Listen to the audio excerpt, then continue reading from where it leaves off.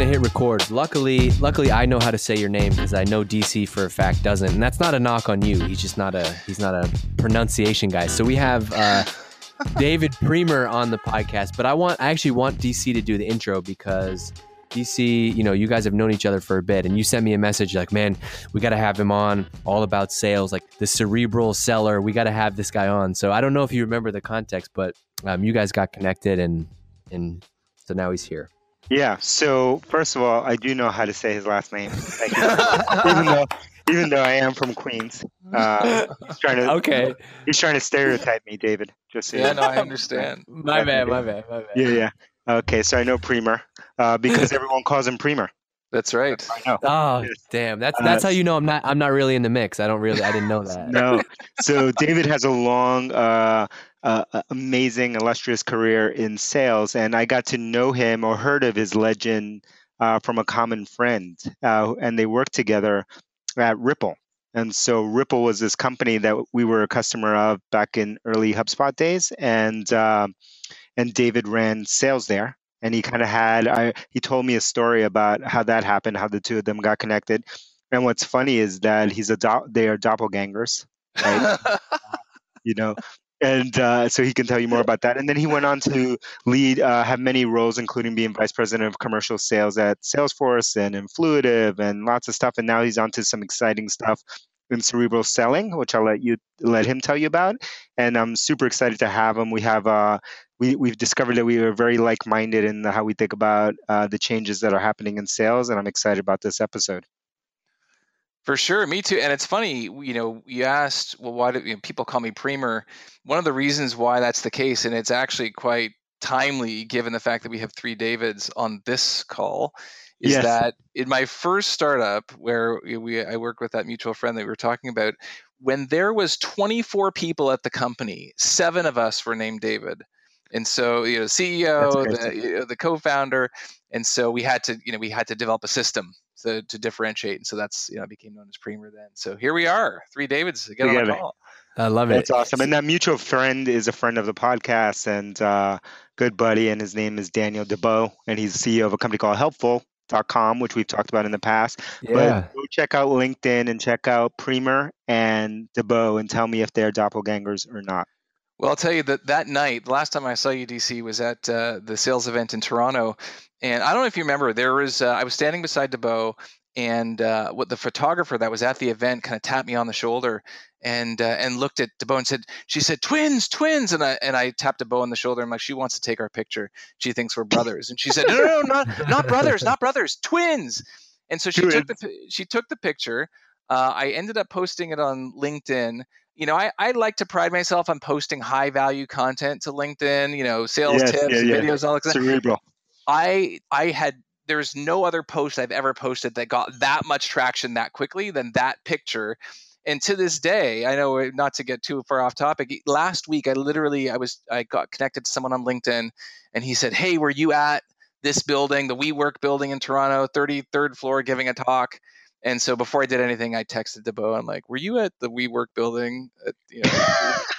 He's like, yeah, I was. I'm like, okay, it happened again. Oh my goodness, that's amazing. In one city, the two of them, and they used to work together. So amazing. For many years. We're here to talk about cerebral selling. And yes. So unpack this. I mean, DC like teed it up with a good intro. Like Priemer, there's so many places that we could start. But what were you doing back in the day at Ripple? You were running sales. Yeah, I was running sales. I mean, Ripple was our third startup, and I had been working with the same crew for a number of years. As most people, they like to get the band back together. We got acquired by Salesforce, and I ended up spending 5 amazing years there. I can't say enough about the experience. But one of the things I've noticed, kind of over the course of time, over those 20 years, is that selling has changed quite a lot. For a number of reasons. And I think if I were to pick out like 3 things, I'd say, number one, there's just so many more solutions now than there used to be, and so many more overlapping solutions. I mean, you guys know, especially DC from the HubSpot days, in marketing technology, I remember seeing a stat in 2011, there were 150 marketing technology vendors. And in 2017, there were 5,000. And you can't tell me that all those vendors do something completely unique. They all, there's some overlap and, building on the previous idea, but there's so many solutions. And while we think they're well differentiated, the problem is that our customers have no idea. They spend like a fraction of a percent of time giving a shit about what we do. They only care, and rightly so, about their problems. And so to us, to them, we just all sound the same. We all sound the same. We all say, we're going to help you reduce cycle times and improve efficiency and improve conversion rates. And everyone says the same thing. So that's a big challenge. Number two is just attention spans have shrunk to minuscule proportions, right? Like we're just inundated with all sorts of stimulus and mobile and the whole thing. And so people just don't have time. Like they don't have, their lives are so fast, they're moving so fast, they don't have time to care and pay attention. And kind of the last thing is, unfortunately, modern selling hasn't fully caught up yet. I mean, you guys are at the forefront of modern. You know what I'm talking about, right? Yeah. You got me going. You're throwing a softball over here. Modern selling hasn't caught up. Exactly. It's a softball, but it happens to be what you believe and you've been preaching for a long time, and couldn't agree more. And I think you're right. That competitive landscape, like having gone through this, just like you did, like. It's so radically different that people don't understand. Like, 5-10 years ago, you had competitors in the, 1 to 5. Maybe you had 5 competitors if you were in a really, really hot market, including marketing, like we were. And now you have thousands, right? So how do you stand out? How do you differentiate? How do you build a product? And as you said, these things can't be wildly different. So you need a different way to stand out. And that's what I love what you're doing about your content on Cerebral Selling, which I've been digesting and learning and shaking my head at in a positive form. Yeah, I love it. It's like you're preaching to the converted. Yeah, So without all right, so somebody's listening right now. They're they're at the gym. They're on their commute. Shout out to all the Seeking Wisdom listeners. But like, what is that? Like, if you're in, because reps, sales reps are still like coin driven, right? Like sales reps still want to make money. That's why they're in the game. Like, what do you out there are telling them or talking to people about, or shifting, like in this world where like, hey, you don't have all the power like you had 10 years ago, but there's obviously, it doesn't mean that sales reps aren't getting paid or aren't making money. Like the need for sales reps is still, it's still just as high, but what's the biggest difference in how they're like, forced to work every single day? Yeah, no, absolutely. Well, I think that the biggest thing, because there's so many solutions and attention spans are so slim and there are narrow margins there, the number one thing is you need to be able to overcome inertia, which is, a lot of times people think of like a selling system, and a lot of selling systems start at discovery. All right, you're sitting down with your customer and now you're going to go through your list of questions and you're going to find out what their pains are. And my feeling is like, you should be so lucky to be sitting down with a customer talking about their pains. The customers are busy, way busier than they've ever been. So you need to figure out a way of getting your message to kind of pierce through the armor so that they even care to listen to you. And what I found, and certainly working with a lot of entrepreneurs, the way I think about messaging, and that's kind of really the tip of the spear, is that messaging is kind of like clothing. We get dressed, we look at ourselves in the mirror before we go out for the day, and we're like, we look good. I look good. And then we go out there, and we in the light of day at the party we're going to at the venue, we realize, oh my gosh, I'm totally overdressed or I'm totally underdressed. Like this is not landing. And so we have to kind of reshuffle. Meanwhile, the idea, right, should be to really not develop your messages in a vacuum, to think about how your message is going to pierce through, how you're getting your customers' attention, how you are differentiating yourself and disrupting that inertia. So I think that's that, there's a lot of content that I talk about on Cerebral Selling, but that's probably one of the biggest areas is like, how do I overcome that inertia? Yeah, the other thing that this is, so like one of the things that we talk a lot, I love just like talking to our sales reps, just as a marketer, they're trying to sell to me basically, right? And one thing that this is just a rant, but like one thing that drives me nuts about the traditional sales process is like so many reps today still are like, okay, great, Dave, you're on the call. You're going to go through my process right now. Okay. I'm going to ask you the questions that I need to get you to the next step. Right. And that's just crazy because like you said, like the discovery process is different now. Like I don't wake up on a Saturday morning and I'm browsing your business website. Like I'm on your website and I'm talking to you for a reason. Everyone's so damn busy. I'm not just taking a 30-minute call with you because it's fun. Like there's a clear need. And so like, I think the whole process of like, you have to go through my process. I got to make sure I ask, are you the decision maker? Do you have budget? Do you have needs? Like the whole BANT process, like it just seems crazy, but so many people are just have to stick to that script because that's what the model looks like. Yeah, I call it the polite interrogation. It's like, here's the list of questions that you will now answer, Right. for me, and that kind of goes to the second piece, which is feelings. I think about it as like a barometer. I did a little video on my YouTube page. I called it "Okay, Not Okay," which is a thing that has existed in sales for a long time. Which is you're working with a sales rep, and we've all worked with sales reps in our lives that at some point in that discourse made us feel not okay. Like you did something that was sleazy, or you said something, or you made me feel pressured, or you subjected me to a polite interrogation. And we have to be really conscious about how we're making customers feel, because feelings is actually one of the biggest kind of drivers of selling and affinity, especially now, empathy, feelings. And so when you subject someone to your discovery list of questions, you make them feel not okay. And when they feel not okay, you erode the trust in that relationship. So you always have to be mindful of, just because I have all these questions doesn't mean they're going to answer them. And so forming, we always talk about being a trusted advisor, and forming the trust and rapport in selling is really important, but it has never been more important than it is now. Do you think the biggest fear though is that like reps don't want to lose control, right? So like I have to make you go through this because I'm going to control this conversation. Yeah, you know what? I got news for everyone. You don't have control, right? The customer has way more information than they ever have. Like, if you want to know how little control you have, just go on to Google and put in your company's name and type reviews after it and hit enter and see what happens, right? Like you're going to get all sorts of insights and context that in many cases you don't control, right? So, you always have to be working at the speed of your customer and have a lot of empathy. That's the other thing. When I talk about cerebral selling and like what is this kind of new kind of selling, it's based on these three factors of science, empathy, and execution. And the science is just really about doing what works, right? Like looking at the data. Like the data tells us that people buy from people they trust. They buy on recommendations from peers, right? Like this is the new, the data tells us that most messages fall flat. The data tells us that most people, when they look at your website, have no idea what the hell it is you do, right? So how are you leveraging both the kind of the persuasive forces, the science to kind of get your message across? And then, empathy is huge. No one wants to be subjected to the healthy interrogation, uncomfortable cold calls, pressure at the end of the month. Certainly, yes, as salespeople, we have quotas, we have expectations that are placed upon us. Sales is an amazing, I got into, we didn't talk too much about background, but I got into sales by accident.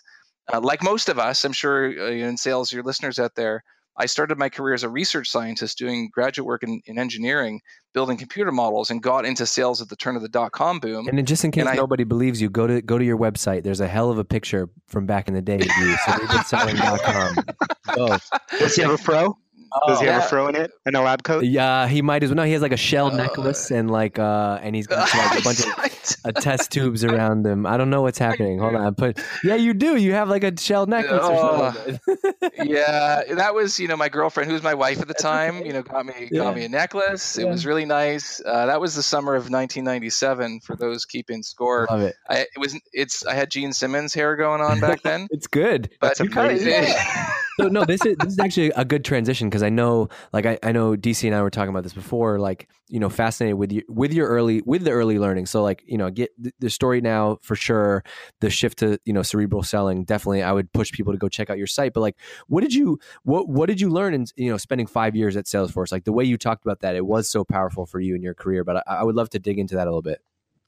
Yeah. So, I got an appreciation for how sales machines are built at scale, because one of the things as a sales leader, when you're designing a comp plan or you're carving territories or you're trying to figure out how to, get your message to land, and you have 10, 20, 30, 40 reps, it's great, but you may not see the trends and patterns that you see when you have kind of that widespread scale, when you have thousands of reps all saying the same thing in different locales, right? Like, how is the message landing? Where are we falling down? Like, what does the actual customer need? You just have so many more tentacles when you are operating at that scale, which is awesome. But, I'd say like also kind of the reverse, it can tend to me be that, when you work for a big company, sometimes the sense is that, we have a great product. Everyone should know about us. We're in the Gartner Magic Quadrant, the top right-hand corner. And really, what I kind of took as being a Salesforce customer twice before, and then once after, is back to that empathy. Is, you go into the organization, you say like, hey, look, this is what you're doing is great, but like, I was a customer a couple times before. There's lots of things that you could have actually done that wouldn't really have cost you any money, that could have added tons of value to my experience. Especially a lot of small businesses, they're looking to understand how companies operate at scale. What did you learn as you were building Salesforce? And the funny thing was, Salesforce wasn't an old company when we were acquired, like 13, 14 years old. And so there's a lot of 13, 14-year-old companies out there that are not, $5 billion companies. What did you learn building that? And so there was a lot that I felt that Salesforce could actually share with the community. And interestingly, when I got there and we started running some of these, I would say, value added, no, this is not a timeshare pitch. There's no thinly veiled product that's going to kind of creep in. We actually started adding value to customers and engaging some of these high value events. They were actually the highest, ironically, ROI events that we had, because the power of reciprocity is something I talk a lot about on my website. Add value to people with no expectation of anything in return, and watch what happens, right? The science tells us that people feel indebted to those who help them if you can legitimately help them and not veil it with a thin product pitch behind the scenes. So I can't say enough about my experience at Salesforce. It was amazing, really amazing people, really amazing culture, really cool to see on both sides what happens when you bring the entrepreneurial spirit to a big company, and then also on the reverse, when you get to see things at the big company at scale. And unpack that those events there. I'd love to learn, and love for all of us to learn, like, what was different about those from what you had seen done before. Yeah. So, the biggest difference, there was no product pitch. I think oftentimes when we have corporate events, we talk about the trend or pattern that we see, and it's all kind of still related. It comes back to our product. So a couple things that we did, we got the right profile of people in the room. Typically we try to focus on, executives, and the topic for most of these sessions was not, how can Salesforce help you run your business, but just things like prioritization, focus, like what are you focused on in your business? I know you had Sangram on your show, and he's a big One Thing guy, the book, The One Thing. Mm-hmm. And we connect. I'm like that crazy guy. Where did he get that idea? I wonder where you get that. Sounds familiar. Did you guys start that? Every person that starts a drift gets that book, baby. Oh my gosh, 100%. I'm a One Thing fanatic. Like, if you look at on my blog, I have a blog post called Top Sales Reads to drive focus, empathy, and execution. Not only is there, you're going to love this, guys. So not only is there, The One Thing is my favorite book and is at the top of the list. There is a picture of me that my team that ran the Boston region got me. So I think it's on the site. There's a picture. It says me wearing a T-shirt. It says Boston versus everyone, and it says One Thing on the. It is on there. I'm looking at it right now. It says One Thing on the back. And so this was the book. We're on the same page, guys. This is the book. I used to give this to executives, and we used to use it as the foundation for our executive dinners and events. We'd say, hey, look, everyone's too busy. Everyone's focused on lots of different things. What's the one thing that you are focused on in your business? And we gave people copies of the book. I would give copies of the book to people on my team and so on. But the executives really appreciated being able to talk about their business problems that may or may not have had anything to do with the software that we were selling, with other people like them. Even just the simple gift of a book, which I feel is actually quite lost nowadays. People don't read. So lost. It was it's a huge deal, right? And so you give them a book, you talk about the challenges you have in their business, you connect them with other like-minded individuals. You don't pitch your product, and that's actually the real trick, especially when I teach a technique which is not unique to me, but I call it the belief statement. Which, if you go on the website, there's a blog post called "Sell More by Leading with What You Believe," and the idea is you pitch your product in terms of the vision and the problem that you're solving in the universe, but you don't talk about your product, right? And as soon as you start talking about your product, people immediately tune out. So like that's the real key with these events. So back to like the sales, back to the events, they were super value add. We gave copies of the books. We got people to open up. Literally, if anyone's wondering like what the mechanics of like what does this kind of event look like, you literally go to a restaurant, you get yourself a private room, you have like 10 to 15 executives, kind of keep it intimate, and you literally just you introduce the book. You talk about, hey, look, this is one of my favorite books. I read it. I loved it. Here's kind of what I took away. And you literally just go around the table and you get everyone to like, what's your one thing? Like, what's the one thing you think that's holding you back? And you get everyone to talk. And I actually prefer like the quiet kind of environments, not the environments where like there's a lot of cross chatter. I like it when everything's quiet. It's like a study group. Everyone's listening to each other. And those were the highest ROI events because we measured them that we did in our segment. I'm going to ask you this, but I didn't want to. Okay, this is a good time to do it. Okay, so you got the one thing. What is like if I'm listening to this and I'm digging what you're saying about sales, or just I want to follow the path of a guy who was a VP at Salesforce now starting his own thing. Like what are the other books that you recommend the most to people that are out there at any point in your career? Like what would I come into your house or your office and get if you're like, okay, here's a stack of 3, 5, 2, whatever books. How many? Yeah. So again, they're on my website. The one that isn't there, which I really love as well, is Dan Pink's book "To Sell Is Human." I love books that, as a scientist and a very curious person, like I'm always, to me, I've been in sales for a long time, and I love it as a career and as my passion. But it's also, in many ways, is an academic pursuit. You just keep learning and getting better at it. And so I love books that not only teach you something, but use data and things that things you can put into practice right away. So I love the one thing. Dan Pink's "To Sell Is Human" is another really great one. Just kind of it really levels the playing field as far as like everyone being in sales, and just kind of humanizes this idea of like what is selling, and the fact that nowadays, if you want to be a top seller, being a top seller is as complicated a pursuit as reading a CT scan or designing a house. So I love "To Sell Is Human." I love the book Essentialism. There's a book called Essentialism: The Disciplined Pursuit of Less.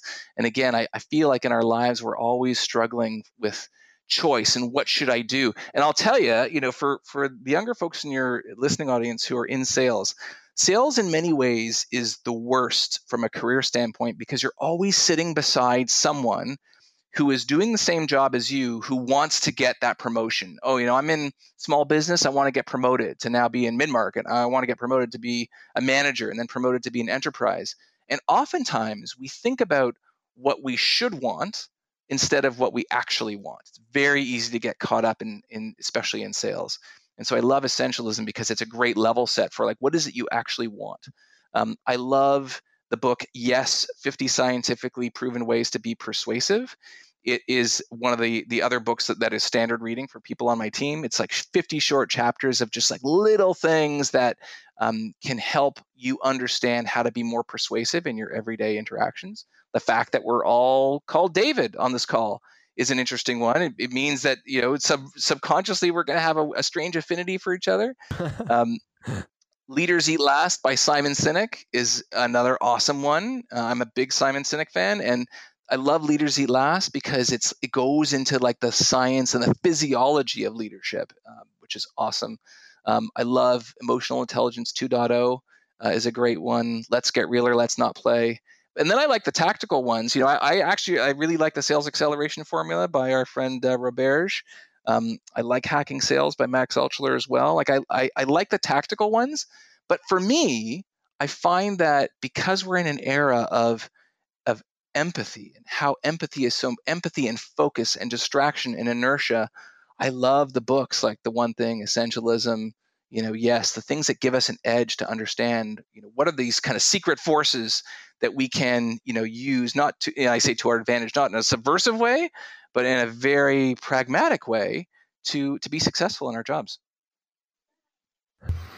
Love it. I hope everybody's out there is I hope the listeners right now, nobody's writing while they're driving, but they got the list. DC, you got to go in 4 minutes. So why don't you take us out of here? All right. If you like cerebral selling, if you like my man Premer here, hit him up on his blog, check it out, shout out at him. remember to check LinkedIn and see if he is a doppelganger with Daniel DeBow of Helpful. If he is, let me know. Holler back at me. And don't forget the most important part, 6 stars only. Go to the Apple Podcast app, leave a 6-star review. If it is still broken, complain to Apple first.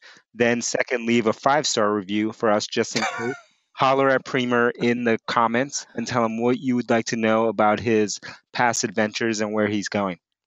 Yeah, and also, I don't know if you know this, but hypergrowth.drift.com, big hypergrowth this year. We're doubling down. Boston, September 4th, San Francisco, September 24th. Maybe we'll even have Premer speak. I mean, who knows? Anything can happen. So go get your tickets. Use the promo code Seeking Wisdom. It's a $500 discount for any Seeking Wisdom listener. It's ridiculous. DC doesn't want me giving away tickets like this, but I'm doing it anyway because I want you. Don't do it.